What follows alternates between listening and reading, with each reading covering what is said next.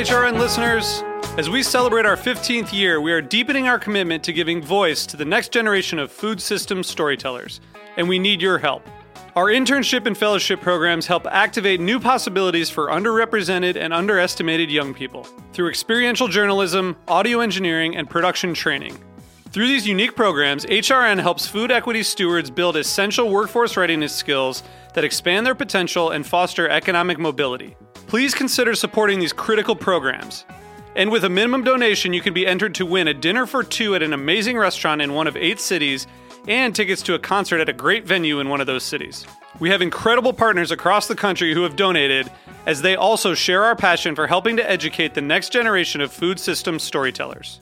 Check out heritageradionetwork.org/15 to donate and enter to win today. That's heritageradionetwork.org/15 to donate and enter to win today. And make sure you donate before March 31st. Thank you. Today's program is brought to you by S. Wallace Edwards & Sons, third-generation cure masters producing the country's best dry-cured and aged hams, bacon, and sausage. For more information, visit edwardsvaham.com. I'm Linda Pelaccio, host of A Taste of the Past. You're listening to Heritage Radio Network, broadcasting live from Bushwick, Brooklyn. If you like this program, visit heritageradionetwork.org for thousands more. So you don't charm the devil with your rock and roll load. Knows that country music's gonna save your soul. The devil runs his groove in them rhythm and blues that sound. It's gonna get you son in the end. Welcome back to the Speakeasy. I'm your host, Damon Bolte. And hey, just realized today is actually my 5-year anniversary. Thanks Liz. Hosting the Speakeasy on Heritage Radio Network.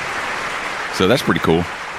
I can't believe they let me do it for this long. That's pretty nice. Thanks, guys. Thanks, Heritage Radio. It's been a really cool trip, and I've gotten to interview and meet and become friends with a lot of really talented and really amazing people in and around the food and beverage world, mostly the beverage world, but some food people too, which is cool. It's always nice to have food people and I like to eat sometimes, but specifically this show was born out of our passion for cocktails and spirits and anything that you can pour into a glass. And so we've had a lot of really amazing guests on the show, and no pressure, I have another amazing guest today, Lucinda Sterling. Hey, welcome to the show. Damon, it's really good to be here. It's great to have you here. You've been very busy lately. A little bit. Yeah. I mean, you're like everywhere. I always see, like, on social media and everything, you're like all over the place. And then also in real life, I get to see it sometimes too. You are in the process of opening a new bar in Red Hook. There's not a lot going on in Red Hook, but everything that's going on there is awesome. And you've got this new bar, Seabourn. Actually, there was a feature on it in the New York Times that Robert Simonson wrote, and it's been a highly anticipated opening. How are you feeling? Well, thank you to Robert. That was a really nice article, and we do keep on getting really great press, and the interest is huge. It is kind of the new frontier, in a sense, in Brooklyn, but everything that is going on, I think everybody has a creative leverage to do something very unique. And you still have that mom and pop feel in the neighborhood, which I'm looking forward to. Because it is so remote, you have to have a wide array of options to make it a livable place, I guess, and a place where you want to hang out regularly versus trekking to Manhattan. Yeah. I used to live in Red Hook, and I used to work down there, way down on the end of Van Brunt, and this was kind of like, the only thing that was around was like Bait and Tackle and Sonny's, and that was great because, I mean, those are great places. Right. And then after I moved out of the neighborhood, not far away, but that's when, like Fort Defiance and the Ice House and Grindhouse and like all these awesome places started popping up, and I was like, what the hell was this shit when I was here? Right. You know, like why after I left? And so that sentiment remains with, you know, the opening of your place. Although I go to Red Hook I'm probably in Red Hook more now that I don't live in Red Hook than when I actually lived there. And it's one of the coolest neighborhoods based on how remote it is and how it's like you don't just happen upon it. It's like you go to, and there's like some like obvious reasons why it's not easily accessible, because there's like, first of all, there's no subway that goes to Red Hook. Right. But you go to like West 9th Street and you pop out and like you just walk across the BQE and then you're there. And there's like, I love the fact that it's not like overrun with a bunch of spots that are kind of like places that you really wouldn't go. It's like, it's very specific. And so it's kind of like the most beautiful, like, getaway in the city, you know? A lot of hidden gems. Yeah. Yeah, you kind of have to know where you're going. Yeah. In order to get there. Totally. So, with Seabourn opening up soon, there's obviously you're a partner in Middle Branch. Yes. Which is awesome. Thank you. and you learned, you really cut your teeth under like the like Sasha Petrasky school of bartending. I don't think you and I have ever really spoken about this, but like I've had Sam and Mickey. Sorry, Michael. He told me to use his Christian name when his mom was listening to the radio show. But I've had a he lot has of a first name. Yeah, seriously.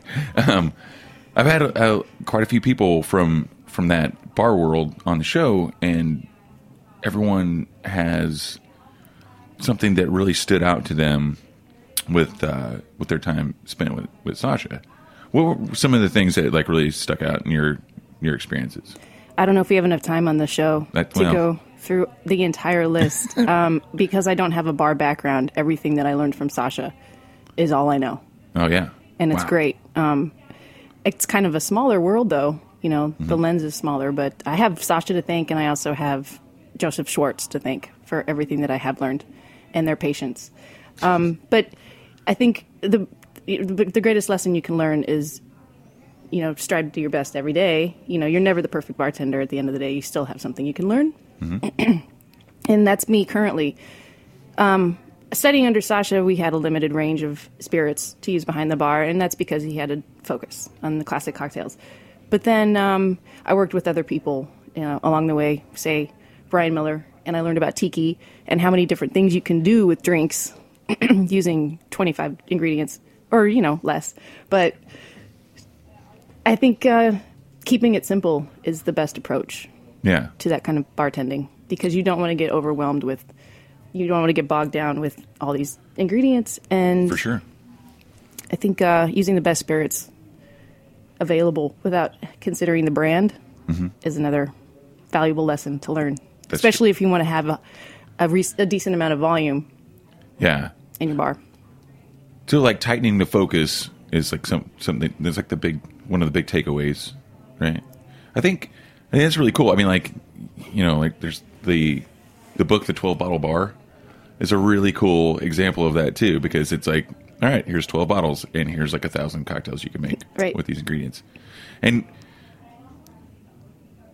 speaking of Robert Simonson, he's working on a new app, and it's called the Modern Classics, and I think that's really cool. Like, to me, the definition of a modern classic is like ingredients that have been around forever, but you just put them together in a different way, and it's something that's very clear and has a certain focus. Yep. You know, there's a very different style of making cocktails on, I think, like East Coast and West Coast. You know, West Coast, there's like kind of like a garden in the glass thing, and here we're like, all right, it's going to be dark and bitter and boozy and stirred, and it might be in a rocks glass, and it might not have ice in it. So, yeah, the warm cocktails are taking a huge leap in trends. Yeah, I think that's kind of like my takeaway from knowing Sasha and going to Milk and Honey and Middle Branch, Little Branch, like the whole like kind of like spider web of bars that he like, you know, had his touch on. It's just really, really solid classics. And something I learned, we spoke of Brian Miller, like Brian Miller and Phil Ward there, like, all right, here's the thing. Learn the classics and understand them, and then everything else comes after that. And there's a lot of new bartenders get a little ahead of themselves, you know? And it's like, do you know what's in Benedictine? Or what chartreuse is? Like what it really is, you know? And I think there's like something very important and valuable in like understanding the classics for a while. And that's definitely something I learned from Sasha. Yes. Yeah. Keeping it simple. You don't have to have the most heavily branded spirit to make a great cocktail. You just have to have it balanced, and that's part of why Seaborn has its name. Is it came from a Yeats poem about a seagull actually taking flight for the first time, and it was Seaborn, and he specifies that bird as being balanced in the air. That's cool. It is cool. And Sasha, he would talk nonstop about balance. Mm-hmm. It didn't have to be sweet, or it could be sweet, but it still had to be balanced in other ways. So I guess achieving that is the ultimate goal. Yeah. I think there's another interesting thing about that school of thought, too, is there was another thing that I picked up from that world was that it's kind of like, first of all, Sam and Michael, they brought up building drinks in rounds, and I guess I'd never really considered it. Like if you've got, like when I was making a round of drinks, you know, like picking up each bottle only once, you know, and I guess I didn't realize that I was totally fucking up that way. Like I'd pick up my lime juice bottle like maybe 2 times or 3 times, you know, building around, you know, if I'm making like a gimlet and a daiquiri and, you know, last word, you know, like, and then I was like, oh, that's really dumb of me. I should be picking up this bottle once. And I don't think I did. I don't think I wasn't doing that all the time, but there were definitely times where I caught myself. I'm like, why did I put that back down like in the well? I should have kept that in my hand and put that in the other shaker or mixing glass. I see that happen all the time. In fact, I just did a little work down in Philadelphia helping a man named Brandon Wise train some staff in a new place called the... yeah, that place. It's at the new Logan Hotel. Cool. The steakhouse. Anyway, I noticed that happens a lot, especially people that are trained to use different brands of a specific spirit. So you're putting down one bottle and you're picking up another one to make a different drink. Right. And I think you can get away with that if you don't brand your menu. Sure. Just find like Beefeater, strong spirit. You only pick it up once. You're making 5 different drinks, but 2 of them have gin. You've got a gin martini and you've got a Bennett. They both have, you know, around 2 ounces of gin. But with all these options, it makes it harder to not pick up the bottle. Yeah, I think that brings up an interesting point. I mean, like as far as like building a menu, like designing a menu, I feel like I can only go so far. I mean, like there are certain things like Campari. You can't really say like Italian aperitif, you know, sure. Like it has to be Campari. It's very specific to the flavor, but you can absolutely say gin or bourbon on the menu, unless it's something like 2 brands are like wildly different, like Brooklyn Gin and like Old Raj, you know, like then you kind of have to be like, well, what if you're using 2 bourbons in the same drink? Now that's getting fancy. Are you doing that? No. Because try not to. What are we doing here? Yeah, that's a very good point.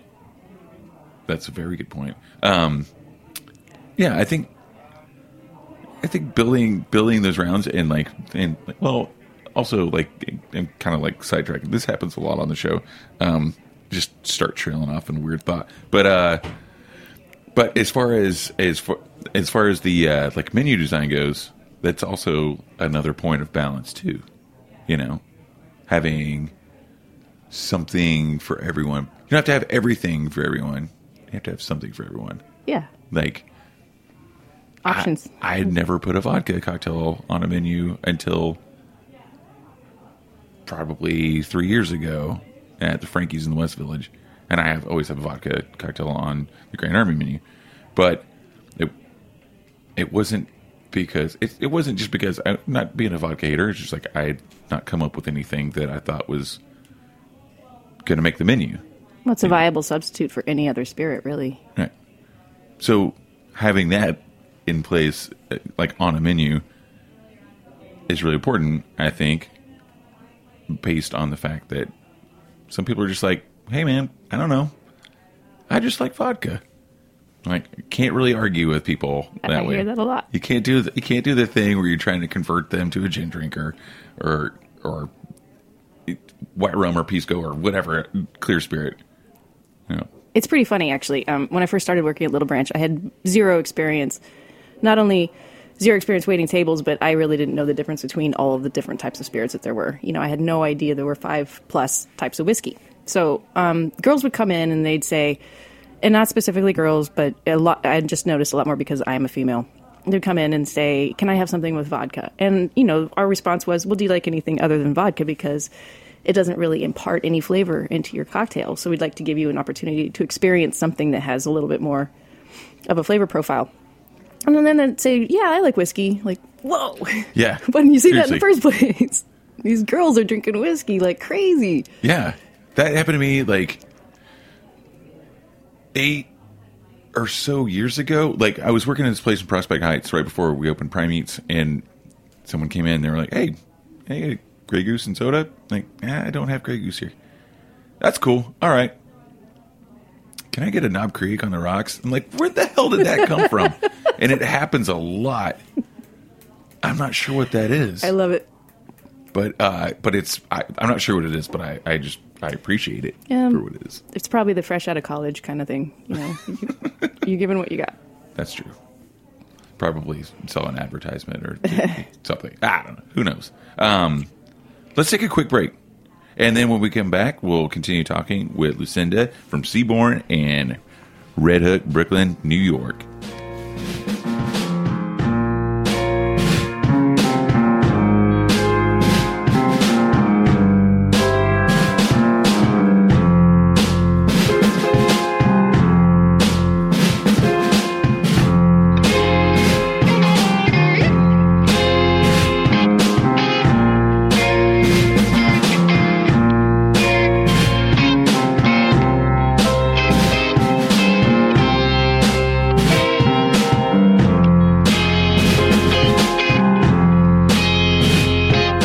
The following program is brought to you by S. Wallace Edwards & Sons. Edwards Suriano hams are aged to perfection for no less than 400 days and hickory smoked to achieve a deep mahogany color. The Edwards name is well known for its world-class aged and cured meats. Their exclusive curing and aging recipe produces a unique flavor profile that enhances the quality characteristics of Berkshire pork. Optimum amounts of pure white fat marbling contribute to a flavor that's a delicate, perfect balance between sweet and salty. For more information, visit edwardsvaham.com. And we are back. You're listening to The Speakeasy, and I've got Lucinda Sterling in the studio today. We're just talking about a little bit about your background, and I know you're from Colorado. Thank you. Yes. Did you do any work in the industry when you were in Denver, right? Yes. Not during my formative years. I was actually invited to work at a place called Oak at 14th Street when I decided to go back and kind of finish my 15 or 18 or something long college career a couple years ago with Brian Dayton. And that was a lot of fun. I got to see how well cocktails in a restaurant could be made. That's important. It is very important. Yeah. But he's very skilled. And I got to work with Alex. I met her at a competition for Auchentoshan, and she's extremely talented. So it was great to see what Denver and Boulder they're doing in their cocktail scene, but it was never anything this inviting as it is now. It was just vodka martinis, Patron shots, and maybe a beer, and that was it. I, growing up in Oklahoma and living in Oklahoma City, I used to go to Denver for a bike rally every summer, and I fell in love with it. I basically flipped a coin. It was either going to be Denver or Brooklyn. That was 10 years ago, and I landed here. Yeah, I love Denver. It's great. It's really pretty. Brooklyn is a little bit like Denver, I think. Yeah. And it's... Except weed's legal there. Oh, quote unquote. Yeah, something along those lines. That's cool. Okay, so let's get back to Seaborn. So what is the direction that makes Seaborn different from, say, some of the other places that you've worked, and what's kind of like the focus and goal of Seaborn? Well, the focus and goal of Seaborn was always to bring back the original Milk and Honey, and the level of intimacy that it has, and the Sasha charm that the old Milk and Honey had. Unfortunately, the place on 23rd Street was just too big, and you couldn't achieve that. And yeah, I mean, moving from Eldridge, with very small space, to that space, it kind of seemed. I understood what was going on, but first of all, I rarely go north of 14th Street. You're one of those guys. I'm a Brooklyn guy. But yeah, there was, like you said, there's a certain intimacy of Milk and Honey, the original, and it's kind of like definitely like one of those places that's you can't really replicate, kind of have to also my twin brother won at an auction a night for 4 at Milk and Honey. There was a charity auction for the Museum of Food and Drinks, which Heritage Radio actually partners in with, and he never redeemed it. Oh no! He spent like $1,000, and I'm just like, dude, just let it go, man. Just let it go. We're just letting it go. Yeah, frame that. It's pretty awesome. It won't ever happen again. Yeah. So I'm really psyched for Seaborn. Like the way that you described it. It's like, especially like going back to Red Hook with the small town charm. It just seems like a natural place for that to end up and settle. Well, like the Lower East Side back then, it was untouched territory. Right. You wouldn't dare go in the Lower East Side without, wearing a bulletproof vest. I don't know. I'm kidding around. I wasn't here then, but I'm sure it was a dramatically different environment, and it didn't stop Sasha. So I don't think anything is going to stop Sasha, whether he, he's with us or not. He's going to always have a profound impact on everything we do as bartenders. Anybody that was, a part of his world. Something very of the moment right now. I feel like Sasha was kind of like the 2 losses within the same year, but Sasha was kind of like the David Bowie of the cocktail world. He's not gone. He's just somewhere else. Yeah. He's kind of went back to outer space and where he came from. But he's still around. That comment, see you on the other side. Yeah. Whatever that meant. I don't know. Could have meant many things. But yeah, he will always have a huge place in this bevy world. His legacy is very strong, and that's not going anywhere for sure. Not right now. I mean, I think, what do I have, a 20-year lease on the Seaborn building? So, good. Nice. You beat me by 200%. That's awesome. Wow. Cool. That's great. Thanks, That's man. really cool. Thank you. So we are going to go to my bar here in a little bit. I can't wait. And you're going to make some drinks there, which I'm really excited about because we, like, my like level of guest bartending has been like Jan Warren popping by for dinner and then like deciding to jump behind the bar and make daiquiris for everyone. So this is really cool to have you come by Grand Army and make some drinks. Thank you. I'm really psyched about it. And I cannot wait to go by Seaborn.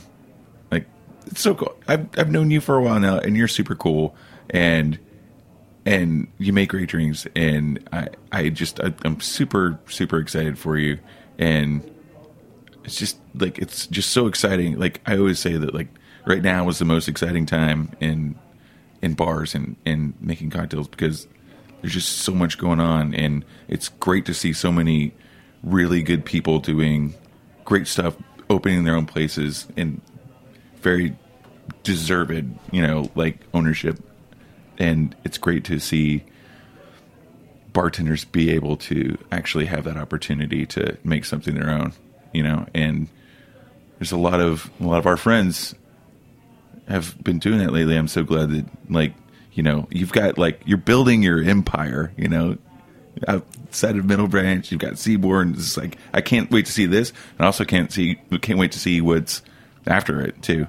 And I heard there was talk of slushy machines at your new bar too. Not quite a slushy machine. If you're really interested, it's basically a homemade recipe that ends up being a frozen, base, and then ultimately, when the guest comes in, they're going to be able to pick their spirit. That's awesome. So it's a form of a bartender's choice, and then it kind of will minimize the time it takes to deliver the drink to a person versus, like, the 15-minute wait, the classic 15-minute wait. Well, okay. I don't think that your cocktails will take that long at Grand Army tonight. But well, I can't wait to break everything. Yeah. Come by and break all the glassware. You're always welcome to do that. Awesome. Well, that's great. Lucinda, it's been awesome having you on the show today. Really psyched. Everyone go check out Seaborn and Red Hook. It's going to be really kick-ass. It'll be one of the greatest experiences of your life. Yeah, I hope at least some part of your life. Well, cool.